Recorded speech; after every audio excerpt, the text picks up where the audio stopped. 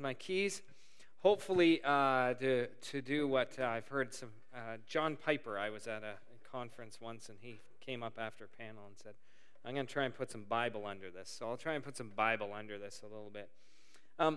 Former U.S. President Herbert Hoover, he served from 1929 for 4 years, just one term. And he was known to be a person of faith. I'm not big on American politics, but I read that there was a pastor who interviewed him once and asked this question. Mr. President, can you state in one sentence the secret to your success in life? And he simply answered, with the help of God, I never gave up. Persistence is a word we could use about our church family, about Country Hills Church. There was persistence to find a place to meet. Though not in the Country Hills neighborhood, you might notice we are not located in the Country Hills neighborhood. The first desire was to move in and plant a church in the growing Country Hills neighborhood in Alpine and Laurentian, and eventually started in Laurentian Hills Senior Public School over here. There was persistence to find a piece of land somewhere within the neighborhood. There was persistence through many different trials and troubles and difficulties. There's persistence through church splits. We don't tend to talk about those things at a 40th anniversary. There's persistence through wounding. There's persistence through people leaving, people coming, through many different changes. And in order to stay following Jesus, we do need to stay rooted and established, and we need some persistence. And the passage we're going to look at briefly this morning, Paul uses the words pressing on, and it reminds me of like the early 2000s song by Reliant K, Pressing On. And if you know that one, you can listen to it today in honor of that, but some of you are smiling. But what does it mean to press on? In Philippians 3, Paul is talking about all the religious things he had done in his past, and he recounts all the religious activities. And he was a good religious man. As a religious leader, he did all the religious-y things. But then Jesus rescued him, entered into his life on the road to Damascus. And in Philippians 3, he says, you know what, I consider all those things useless, because now I have found what it's like to follow Christ. Actually, what I want is to know Christ and the power of his resurrection. I want to share in his sufferings. I want to know all that Jesus is, because all the stuff in my own effort really didn't amount to much. It's all what Jesus has done for me. And then he says this in Philippians 3, 12 to 14. I don't mean to say that I have already achieved these things, or that I have already reached perfection. Good word, Rachel. But I press on to possess that perfection for which Christ Jesus first possessed me. No, dear brothers and sisters, I have not achieved it, but I focus on this one thing. Forgetting the past and looking forward to what lies ahead, I press on to reach the end of the race and receive the heavenly prize for which God, through Christ Jesus, is calling us. Let's just look at these verses for a few moments. So verse 12, he has some real humility in how he's speaking about these things. He says, even where I'm at now, I don't think I've already achieved it. I've not attained it. I've not arrived. I'm writing you a letter, Philippian church, on how to follow Jesus better. But as I look back on all the things that I could look at myself and say, I've really arrived and really done well, they all seem useless to me. So he has this real humble attitude about his growth. And so if we want to press on, we need to have some humility in how we view ourselves. So he knows he's not already perfect. But here's what he does know.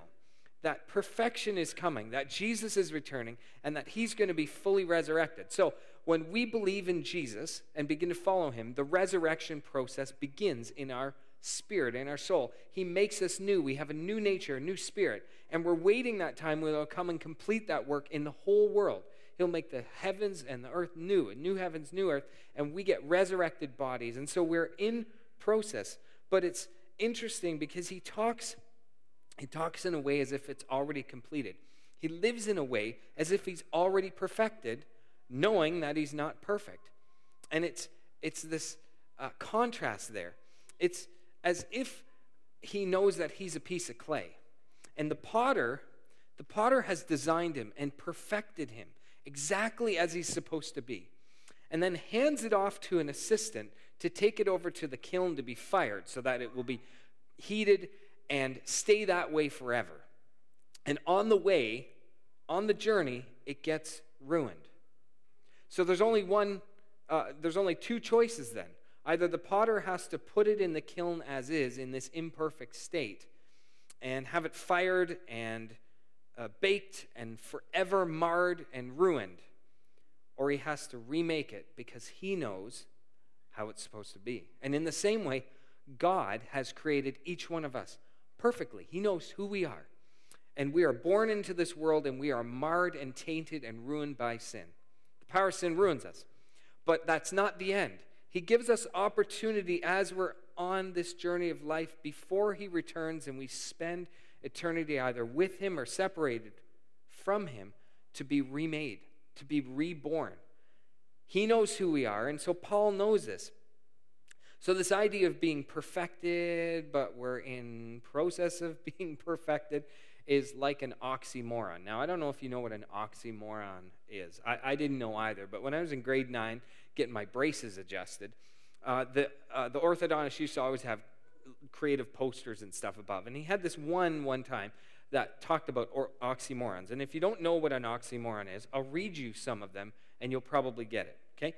Plastic silverware, bittersweet, deafening silence, pretty ugly, all natural flavoring, the same difference, and jumbo shrimp.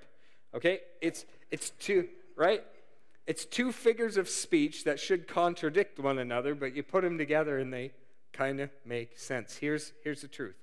We are perfect in Christ, even as we are being perfected. We are perfect in Christ, even as we are being perfected. So Paul, in his humility, doesn't consider to have already been perfect, like he's not attained it, but he knows he's perfect. So he presses on to take hold of that perfection, that completion for which Christ took hold of him.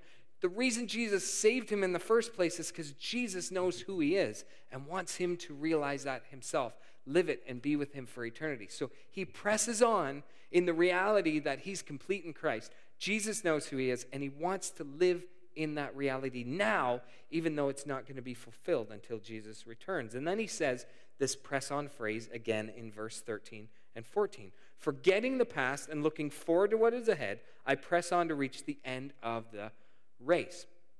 12 and 14. There's another way Paul possesses perfection. He presses on to reach the goal for which Jesus has called him. That goal not being religious perfection, not doing all these things perfect.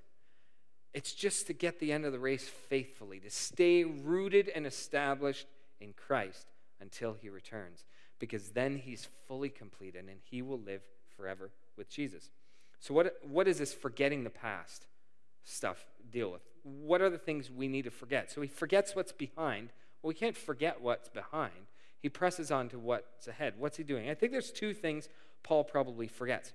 He probably forgets about his failures, and I'll explain what I mean, and forgets about his false pride. He needs to forget about his failures because the enemy, the accuser, condemns. So voices, people, things that come against you, that accuse you, condemn you, show you who you were, make you feel like you're nothing, make you not want to follow Jesus, that's the voice of the enemy. And Paul needs to forget his failures. And some of his failures actually are the things he thought were pretty good. The things about himself he thought he had arrived already. The enemy wants to condemn us and make us feel like we're nothing. Because if you're truly in Christ, how dare you sin? Look at this thing you did in your past. You're no good. Jesus doesn't love you. And so Paul says, I got to forget all that. I forget my failures. But we also forget our false pride. Because Paul had a lot of false pride. He did a lot of things really well. And as we follow Jesus, we can build up false pride. We do well on stage, or we do well leading something, or we have attained something, or we overcome something. And we suddenly tip from failing and faltering to doing really well, and we're back in the same boat because we're not following Jesus well, we're leaning on ourselves. So instead of staying far from Jesus in our failures, we think we're close to him because I'm doing pretty good. And Paul is saying both those things are no good.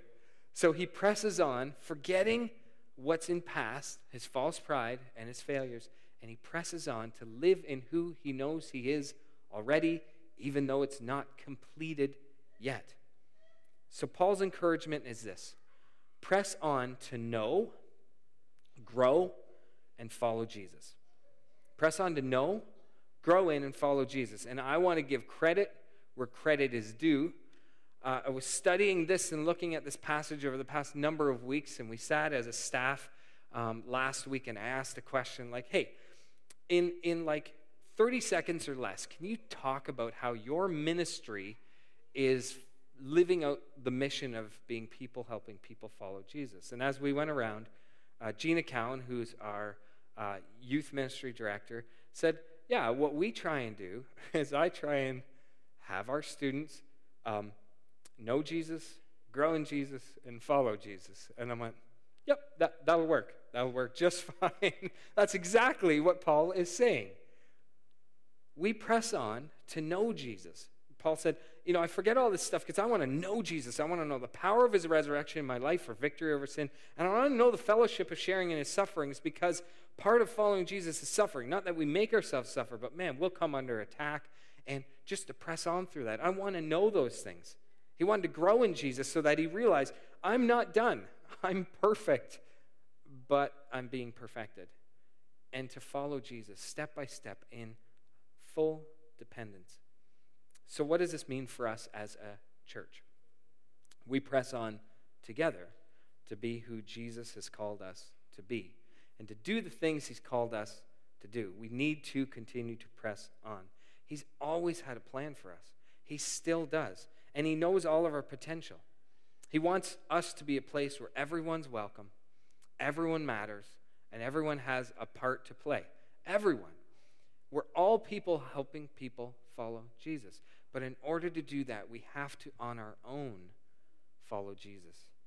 We have to on our own know Jesus, be growing in him and following him step by step, so that collectively as a church family we can do that, and so that we become the people that these four wonderful people talked about, who influenced their lives and have helped them in their journey as well.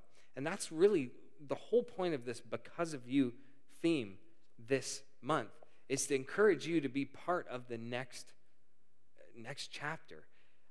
But this morning, I want you just to think about where you're at with Jesus.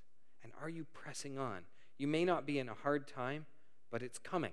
We can be promised that. There's always something around the corner. My pastor encouraged me this morning that there's bad things coming. What a wonderful thing. Why don't you come to my church and he'll really encourage you.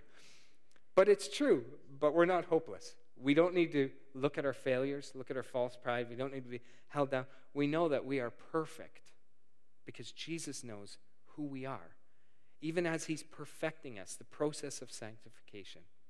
And so my encouragement to you this morning is to press on, to know, to grow in, and to follow Jesus. Would you stand with me as we close this morning? God, thanks for Dan and Melanie and Louie and Rachel, and how vulnerable and honest they've been this morning to share their journey with you and share what you've done in their lives through this church as a whole and through different individuals in it. Father, I pray that as some of us here are thinking through names in our own minds of people who've helped us here, or maybe we're thinking of how we can get more engaged or be a greater part of Country Hills, I pray that through your Spirit, you would make next steps clear. And above all, that you would give us the strength, the vision, the people around us to continue to press on. Thank you that we don't follow you alone, that it's not about our strength or how mature we are, how spiritually mature, but it is absolutely about you doing your work in us and having others around us that we can help in who are helping us. Bless us, give us a wonderful week as we celebrate 40 years here, and we just thank you for this church and all you're doing in and through us. In Jesus' name I pray. Amen. Thanks so much.